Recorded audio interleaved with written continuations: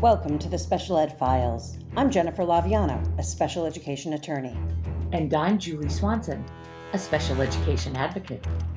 Case by case, we expose what really goes on in special education. Each episode, we open up a case based on real-life experiences. We reveal where things went wrong and explain the legal implication. Finally, we solve the problem so you don't have to. Let's open up a file. All names in this podcast have been changed to protect the individuals' identities.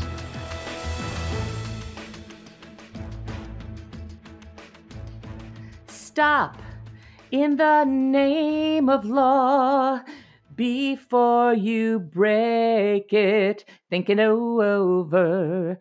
Yes, that is a song from the Supremes. We've changed the words a little bit to be fitting to the file that we're going to open on Endrew and the Supremes. And that's Endrew with an E, not an A.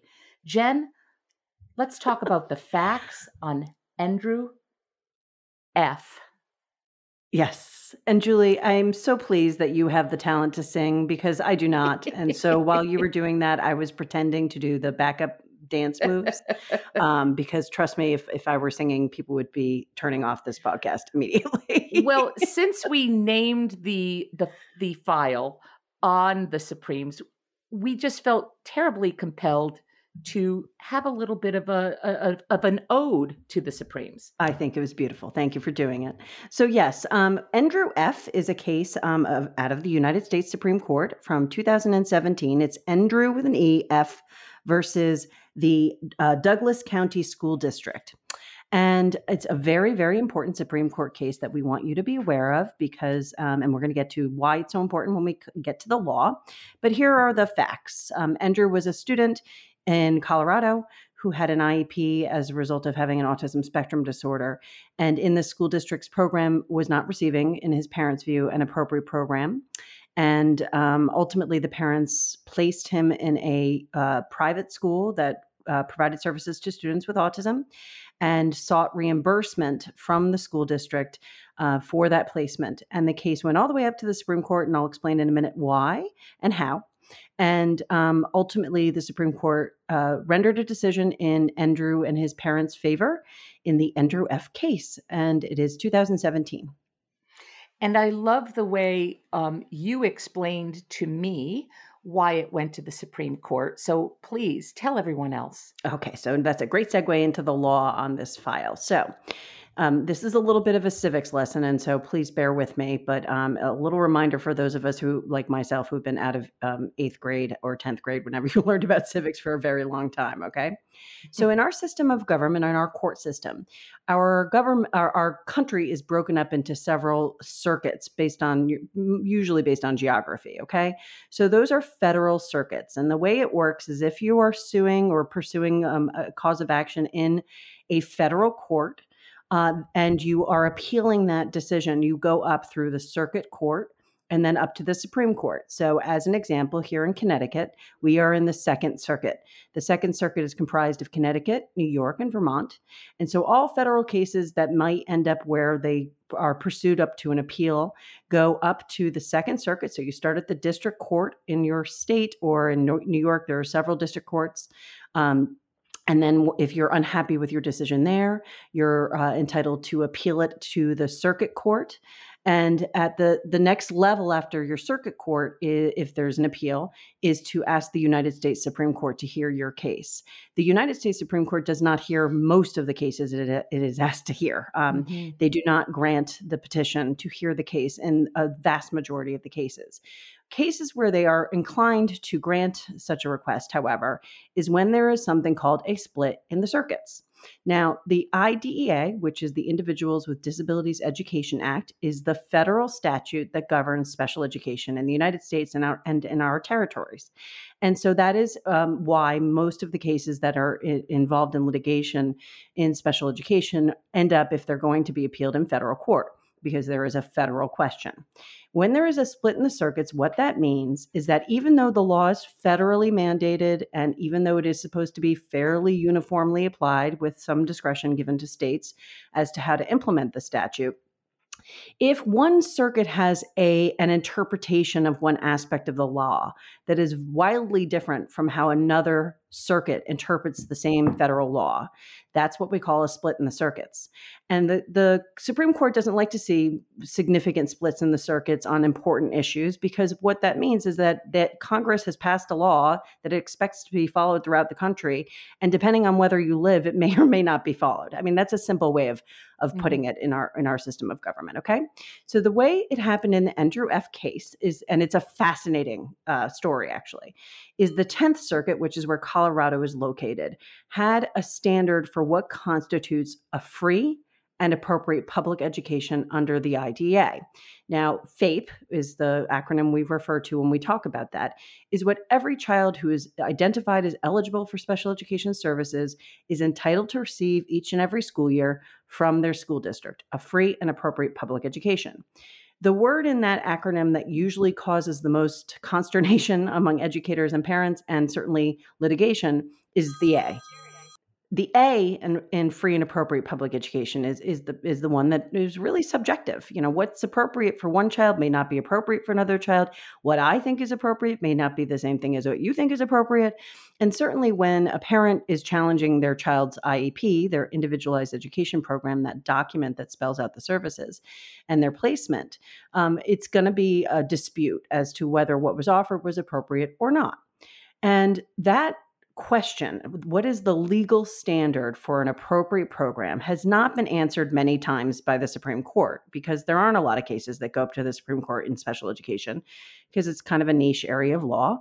And so it's not like, criminal law where they are inundated with requests all the time. So the last time that the Supreme Court had heard or even opined on what that appropriate means was in 1982 in a case called Rowley. And that had been the standard that was the last time that we heard from the Supreme Court. And then what was happening is that each circuit was slowly starting to develop its own standards as to what an appropriate program was. In our circuit, the standard was meaningful education, okay? In some circuits, the standard was some benefit to the education. That was the language being used. In others, there were words thrown around like significant, substantial. In the 10th Circuit, which is where Endrew F. lived, the standard that was held out by the court in a case prior to Endrew F. was that an IEP is appropriate if it means that the child makes merely more than de minimis progress. That's a mouthful, right? Merely more than de minimis progress. And that's really the word de minimis. The words de minimis are Latin, and they mean bare minimum. Okay. So under that standard, if your child was receiving virtually anything from your school district, they would be receiving an appropriate program under 10th Circuit analysis. Okay. And so that's a really disturbing standard. We certainly feel. Can you imagine? Can you imagine? That's an excellent point, Julie. And also, as the court pointed out, Congress passed this law decades ago, and they certainly didn't do so and significantly provide funding for it for all of this time for us to basically have students passing time in the classroom and not making any progress, right? And so at any rate, we'll get to that. What's fascinating about the background of the case, among other things, is that the judge who heard the case at the 10th Circuit and came up with the merely more than de minimis standard is actually now Supreme Court Justice Gorsuch, who was on the 10th Circuit Court of Appeals, and he wrote the decision. Ironically, when the Endrew F. case came to the Supreme Court, he was already nominated for the bench, but had not yet been confirmed. And the Endrew F. case, the decision that went in the parents' favor and essentially overturned Justice Gorsuch's decision, came out literally while he was on the stand in Congress being asked questions by the senators on the confirmation hearings. It literally came out like hot off the presses from the Supreme Court, and some of the senators were actually able to ask him questions about it in real time. It was really a convergence of a lot of fascinating events politically as well as in the law. For those of us who are legal geeks like me, find stuff like that really interesting. So the court heard the case. I was very fortunate. Julie and I are both members of an organization called COPA. COPA is the Council of Parent Attorneys and Advocates. It's a national organization that advocates for students with disabilities throughout the country. And we have an amicus committee. I'm fortunate to be on the board of COPA, and we have an amicus committee. Amicus is another Latin word, which means friend. And so in our system, if you believe strongly in something as an organization, you can ask for permission to submit an amicus brief to a court, and not just the Supreme Court, but any court. They don't always accept them, but you can ask to be a friend of the court is really what amicus means. And we did. We asked to be a friend of the court and to submit why we at COPA felt that Endrew F. should go in favor of the parents. And that brief was submitted. And I was fortunate enough to be in the courtroom when it was argued. I wasn't arguing it, nor was COPA, but it was fascinating to be there and to hear all the questions with the justices. One of the moments of my life I will never forget. It was really, I'm getting choked up about it.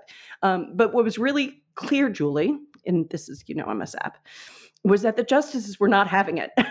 They were not having this argument. They were not having the argument that it's okay for a child with a disability to get merely more than de minimis. And the questions by the justices, almost uniformly, of the board's attorney, the school district's attorney, were pretty harsh. They were not at all convinced, you could tell. They were not convinced that this is at all what Congress had in mind when saying that students with disabilities are entitled to an appropriate program. And, we left the courthouse, those of us who were there for COPA, kind of feeling celebratory, but it's really well known among lawyers. You never walk out of an oral argument and think you know what they're going to do, because you often will get decisions that are exactly opposite of what where you thought they were going with it. And so you're never comfortable until you get the actual decision. But it felt very much to all of us like, wow, they really seem to get it. They seem to get that this law should be robust services for students with disabilities, and not just, phoning it in as a merely more than de minimis standard would imply. And so the decision came out in 2017. And we're going to go through now some of the really salient points that the decision really beautifully required that school districts have to follow in order for an appropriate program to be offered to a child with a disability. So I know I've talked a lot, Julie, but you and I, on a personal note, in terms of our adventures together, we had already submitted our final manuscript for our book, which is Your Special Education Rights, What Your School District Isn't Telling You. It was ready to go to the printer when the decision came down, if you recall, and we begged our publisher to please put hold up. We have to add a new a chapter on this. We have to add a forward on this, because this decision is so monumental that it changed so much of what we had already written in the book. Remember that? I most certainly do. Yeah, it was crazy. So we have, a few years now since the Endrew F. decision has come out. And Julie, let's talk a little bit about some of the ramifications of the case and provide parents and educators some talking points and explain where they can find some resources on this. Right. And before I do, I just want to say thank you so much for that lesson in civics. You're welcome. I find it, just so helpful to understand that why cases go to the Supreme Court, which is that was helpful, at least to me. I'm glad. So listen, there's a great website called understood.org. And what they've done with the Endrew F. case is just so incredibly helpful. Oh, yeah. And Jen and I are actually have these resources in front of us right now. So you could do a Google search on Endrew, and again, that's with an E, Endrew F. worksheet understood, Endrew F. talking points understood, or go on to their site and then, do a search on Endrew F. And they have some really fabulous resources that when you print them out, You can literally take them to your IEP meeting. You can use them to plan for your meeting. You can use them to ask your teen questions. And so we really want to give a plug to understood.org for just making this so user friendly for parents. It's really great. So there are some key takeaways that came out of the Endrew F case that now on a national platform, a national level, we can all agree that these are criteria, right, that must be met to have a free and appropriate public education. So one of the things, one of the key takeaways that came out of Endrew F, and we're not doing these in any particular order, is that for most children, a FAPE, a free appropriate public education, will involve integration in the regular classroom and individualized special education calculated to achieve advancement from grade to grade. Tell us why that's so important, Jen. Well, it's important for a number of reasons. First is that one of the cornerstones of the IDA is what we call the LRE, least restrictive environment provision. And that is the part of the statute that says that to the maximum extent appropriate, children with disabilities should be educated with their non-disabled peers. And that removal from that environment should only occur when supplementary aids and services are not sufficient to meet their needs. In English, what that means is that we want kids who have disabilities integrated in their public schools, just like their non-disabled peers, and that we're not segregating them and unnecessarily warehousing special education programs. That's one of the reasons that parents fought for the statute to begin with all those years ago, was because students with disabilities were being segregated. And so the cornerstone is that least restrictive environment provision. So what this part of the Endrew F case is saying is that for most students, and it's not all, because as we know, appropriate means what's based on the child's unique needs. And for some students, a more restrictive setting is what is appropriate. But for most, they should be integrated in the classroom, and their services should be calculated to achieve advancement from grade to grade. Why is that important? Because it's not just that you're being promoted from second to third grade or from third to fourth grade, but it is, as noted in the fantastic Understood talking points, if you take that language in conjunction with the U.S. Department of Education grade level standards guidance, IEP goals are supposed to be aligned with grade level content. So you're not just going from second to third grade because you aged, you're actually supposed to be acquiring the same skills as your non-disabled peers for most students. That's the goal. That's the hope of the statute. So that was really helpful because it made it clear that, for most students, we want them not just advancing from grade to grade, but being close to closing that gap academically between their non-disabled peers. Fantastic. The next one is a school must offer an IEP, an individualized education program, an IEP reasonably calculated to enable a child to make progress. Jen, there's a little bit more that actually was written in the decision about that.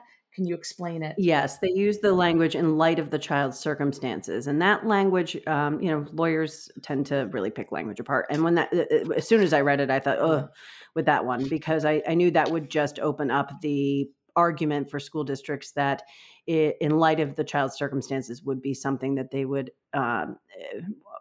focus on for students who have lower aptitude as measured by IQ testing. And I say that very deliberately because, IQ is one factor, one part of a human, and by no means all of it, nor is it always a good predictor of what your outcomes are going to be. But that said, unfortunately, many times school districts will take a student whose IQ is lower and take the position that we therefore should not expect much progress from this student, which is not true in terms of the reality of how many students can learn if properly instructed. But it worried me, and it has been something that is being used by many school districts in cases throughout the country since Endrew F, to explain that for students who might not be in the mainstream or might not be performing at the level of their non-disabled peers, that we shouldn't expect them to in light of their circumstances. That said, and we're going to talk about more language that's much more helpful in the decision, but that said, the IEP still has to be crafted in a way, because the reasonably calculated language is old language that's been around for well before Endrew F. But it's a prospective judgment by school districts, and prospective perspective, meaning looking forward. That when you develop that IEP, you're supposed to be looking forward in the future. You do it 1 year at a time, but you're supposed to be looking long term for the child in terms of what kind of outcomes you're hoping and expecting the special education to produce. And so that language has been one that I think both sides have been using, meaning both school districts and parents in litigation. But it is certainly a reminder that the IEP team is supposed to be thoughtful in the process of developing the plan. And I have a little bit of experience with that.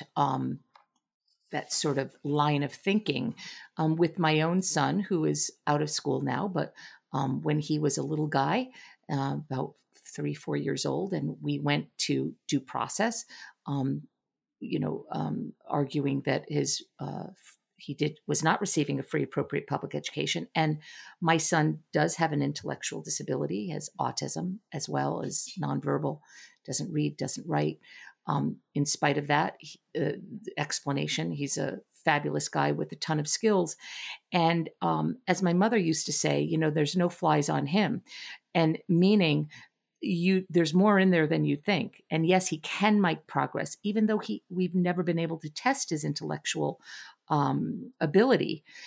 He's very, very capable. So I would have hated to, make a decision about my son and what progress we could expect him to make based on the fact that he does have a lower IQ. And that Right. sort of seeped into my hearing, where we did have a hearing officer who was very much pigeonholing my son into a position where he didn't think he would be able to make as much progress as we would have liked him to. So that's not a far-fetched thing, Jen. That Not by any means. It's one of my favorite quotes of all time on disabilities from President Bush, who said that's what he called the soft bigotry of low expectations. Oh, there you go. There you go. Yeah. So, okay, let me continue to go through here. The next one is the IEP must be appropriately ambitious in light of his circumstances, just as advancement from grade to grade is appropriately ambitious for most children in the regular classroom. I like this one. I love this one. I love this one. And this is why many reasons I love this. First of all, that word ambitious, that's a beautiful Right. word. That is a beautiful word that I practically did a backflip when I read that in the decision, because ambitious is what we should be shooting for. Julie and I get very, very frustrated when we walk through the doors of many school buildings with a big, banner above the doorway saying, excellence, and our goal, the mission statement is always something really beautiful about how we're going to maximize potential and excellence. And then you walk into the IEP meeting and you're told, oh wait, we only have to provide your child an appropriate program. It really smacks of discrimination. And what's beautiful about this language is we are holding accountable school districts for making sure that we have ambitious expectations of the outcome for students with disabilities, as well we should.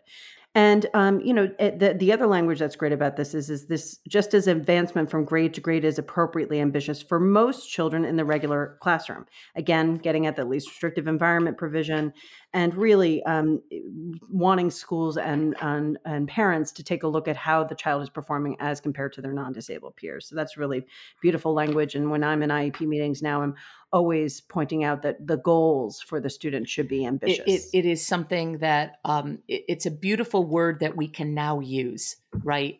That let's aim a little higher, shall we? And I've had to have conversations, or I've been able to have conversations in IEP meetings where I say, well, let's think about that growth that you're expecting. Maybe we could be expecting a little bit more. They should be ambitious. And then, we have a nice conversation about that. And I think it's just a beautiful thing. Okie dokie, let's do another one. A reviewing court may fairly expect those school authorities to be able to offer a cogent and responsive explanation for their decisions. And just to be the dictionary police here for a minute, cogent actually means clear, logical, and convincing. Jen, I love this one. Tell us why we should love it. I love it too. Well, I love it for a lot of reasons. One of which is how many times I've sat in an IEP table, around an IEP table, and when we've asked for something, we've been told no, and there's no Just no. reason given as to why. Just no. And under Endrew F, that's no longer acceptable. They have to be able to, the school district must be able to give you a cogent reason, a compelling reason why they're refusing what you're requesting or proposing what they're proposing. You're entitled to that as a parent. And while this particular quote that you read is with regard to what, if any, level of deference a reviewing court will give, it also relates to what school authorities are required to do for parents. And I just love it because it really does allow us now in IEP meetings to ask, can you please give me a cogent explanation of why you made that decision? And unfortunately, and Julie and I take pains, I think, in almost every episode of our podcast to make sure that we make it clear that we know that we're brought in when there are problems and that the vast majority of students and educators are out there getting along well and not requiring litigation or lawyers or advocates. But in those cases where there is a dispute, there's really frequent situations where the teachers say nothing and the administrator just says no. Right. And that's incredibly frustrating for families because, there might be a really good reason why not. And it might actually convince the parents if you told them what it was. But, because they're not educators, most of them. But just being told no it makes parents very distrustful. Well, I'm sure there's not a parent around who hasn't said to their child, no, and they say, why? Because I said so. Yes. It just doesn't work in this context, however. Mm-mm. So no, it doesn't. It doesn't meet legal muster in this particular situation. Thankfully, now after Endrew F. Okay, Julie, one next more? one. And we're not doing all of them, but I think we should do one more. The school district protests that these provisions impose only procedural requirements, a checklist of items the IEP must address, not a substantive standard enforceable in court. But the procedures are there for a reason, and their focus provides insight into what it means for the purpose of the FAPE definition to meet the unique needs of the child with a disability. Okay, Jen, you got to break that down for us. Yeah, I know that's a lot of legalese for sure, but there's a lot of meat there. And I really love this portion of the decision because it addresses a few points that I think are really important and that parent attorneys are frequently feeling like they're betting their head against the wall on with these disputes. So there are two concurrent obligations on school districts under the IDA, to put things simply. One are their procedural requirements, and one is their substantive obligation to provide an appropriate program to a child, okay? So the procedural requirements are things like you have to give parents written notice of the IEP meeting. Things like the IEP must include the following items. Things like the IEP team must have the following individuals as representatives. Things like you have to review the IEP at least once a year. Those are the procedural requirements. IEP team meetings must be at the mutual convenience of the school and the parents. Another great one. Okay. So those are the procedures. And many educators hate them because they see them as a lot more paperwork and or nitpicky. But this case is saying, and I've said many times before, and there's beautiful language in a case that's not a Supreme Court case, but out of Massachusetts that I often cite to hearing officers, that says that Congress didn't pass the procedures as mere procedural hoops through which school districts should jump, but they pass them because if followed, the IEP will probably be appropriate. And think about that. If you follow the procedures, the IEP will probably meet the substantive obligation of offering an appropriate program under the law, because think about how many of them impact how the meeting is run. The parent's right to be a meaningful member of that IEP team will usually mean that educators who don't have the history with the child that the parent does for year after year after year, but might be new to the child, that input is essential to making sure that the IEP is appropriate. How many times do we see where an educator, very well-meaning educator, will propose an approach that the parent and other educators have tried many, many times with the child and it's not worked? Well, that's really important information for that person who's proposing that intervention, right? So that's why I love this, is that it's saying, these procedures exist for a reason. And it's because it's usually going to result in the unique needs of the child being met. Now, flip to the other part of this language that I love that you quoted, Julie, is that, essentially what the court was saying is that school districts are complaining that we shouldn't have to follow this, this high substantive standard about what appropriate is. We just have to follow the procedures. If we follow the procedures, everything will be fine. Almost a flip of the argument that the procedures are too much for us, right? And it reminds me so much of one of my favorite quotes from another Supreme Court of the United States decision on special education, written by Justice O'Connor, Sandra Day O'Connor, in a case from 1993 called Florence County. We refer to it as the Shannon Carter case, Shannon Carter versus Florence County School District. And in that case, she addressed the school district's argument and the many amicus briefs, which we covered earlier as to what amicus means, submitted by school districts saying, if you allow for parents to get reimbursement for private placements, which was one of the issues in Shannon Carter and was one of the issues in Endrew F., if you allow parents to be reimbursed from school districts, this is terribly unfair to school districts because we're going to have to pay out all of these reimbursement claims from parents, and you shouldn't do that as a Supreme Court. And what she said is essentially, and this is the actual language, but I'll tell you what it means. She says that IDA's mandate is to provide an appropriate program. And she says, this is IDA's mandate, and school officials who conform to it need not worry about reimbursement claims. Okay. In English, what she's saying is if you follow the law and offer the child an appropriate program, including realizing if you can't offer an appropriate program within your own school district and the child requires an approved program elsewhere, then you won't have to worry about parents coming after you for reimbursement because they wouldn't have had to do it themselves. And so that's really the crux of this part of the Endrew F case, is that the procedures are important, but they're not everything. What's important is that the procedures be followed to result in a substantively appropriate IEP. Whew. Well, my goodness, that's a mouthful. But such important information. And, on the other understood, there's another understood resource, which is called their the worksheet for improving your child's IEP. The way that they put it, that talking point is, it's not enough for the school to simply go through the motions and check boxes on the IEP. So that's a much shorter way of just saying what you said, Jen. Yes, it is. May I can't clear my throat in under a paragraph. It's an occupational hazard. Oh my goodness. So listen, there are other things that came out of this case, a few more, but we really want to encourage you to go to that understood.org site so that you can read this for yourself and use these important resources as tools to help you and your child's IEP. And as you move forward with really understanding what the benchmarks are for a free and appropriate public education. So that's yes, right, Julie. And so verdict. Well, no, is it time I think for the we're verdict? on the rewind, aren't we? Oh, we're on the rewind. I'm moving. You are too moving quickly. way too quickly. Well, I'm going to tell you. I'm going to sum up the rewind. Okay, go for it. Provide a student with a free, appropriate public education. Yep. It's that simple. Sometimes we don't need to make it more than it needs to be. Mm-hmm. If, like Jen said, if you follow the procedures, if you follow the substantive aspect of what is in a free, appropriate public education, probably not going to be in situations where school districts are defending programs and parents are bringing hearings against them. You're going to greatly reduce it. I'm going to at least say that. Yep.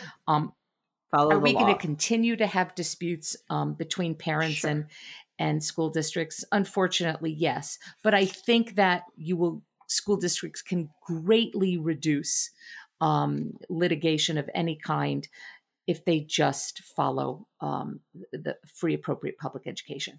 All right. So that brings us to the verdict. Jen, what's the verdict? The verdict on this one is that, as my father used to say to me many times, the wheels of justice turn slowly, but they turn. They do. It took a long time, lots of years for the Endrew F. family to get to the Supreme Court, and a lot of litigation. And the attorney who represented them had been fighting against that merely more than de minimis standard for years before Endrew F.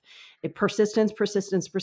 We tell parents all of the time, this is not a sprint. Representing children with disabilities is not a sprint. It's not as an advocate, and it certainly isn't for parents. It is an endurance test. And you have to be persistent, but if you keep at it, you usually will get what you need.